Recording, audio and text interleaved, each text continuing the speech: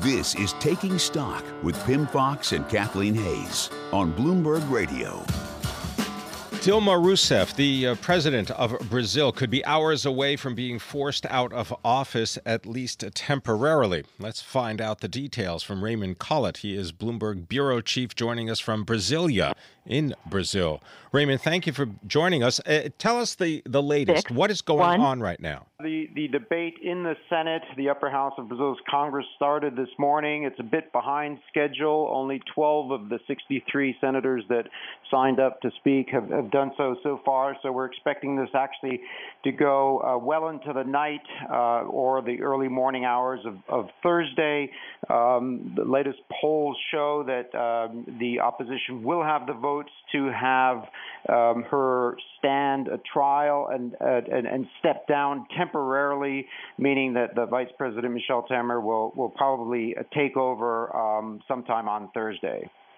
So what has been Dilma Rousseff's biggest sin? Please explain to our listeners. Is it a recession? Is it a budget deficit that wants to get under control? Is it a taint of scandal?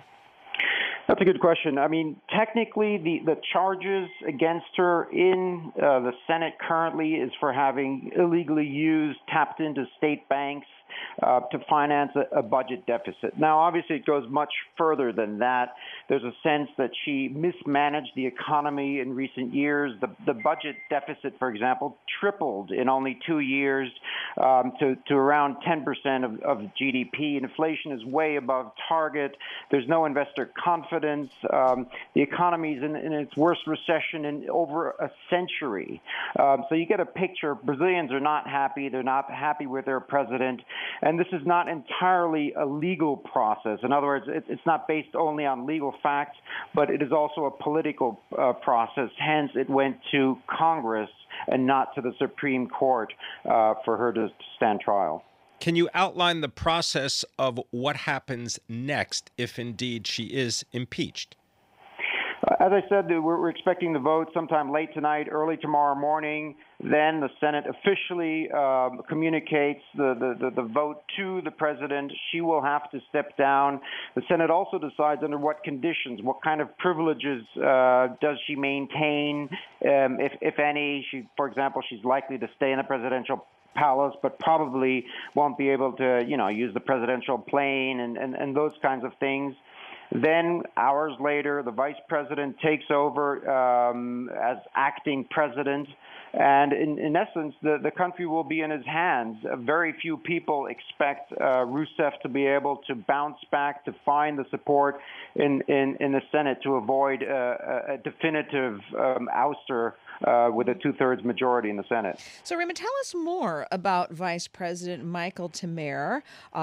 There is a question of what kind of leader he would be. Dilma Rousseff herself has accused him throughout this process of deliberately undermining her, plotting to get her out of office. What's he like? How would he? What is for his prospects vetted in Brazil? Well, the financial markets, of course, see him very favorably. He's more of a business-friendly person than Dilma was. Dilma, of course, from a leftist party, from the Workers' Party.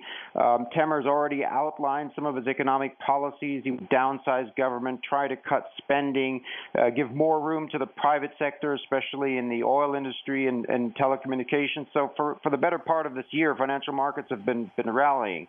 Now, as we said, there are also some clouds hanging over Michel Temer. One is several of his aides, closest allies within his own party, are being investigated in the same corruption probe that essentially rattled Brazil's political establishment, including Rousseff, over the past 2 years. So that is a big caveat that he faces, that some of his closest aides may become involved in the same scandal as well. And the political establishment as a whole is not very popular. As a matter of fact, close to two-thirds of the Brazilians are extremely disenchanted, and that is something that will make his life difficult when he tries to push for more austerity measures to put the economy back on track. Thanks for spending time with us and bringing us up to date. Raymond Colitt is Bloomberg Bureau Chief in Brasilia, and the Brazilian Ibovespa index, the stock index, is up nearly 40% so far this year.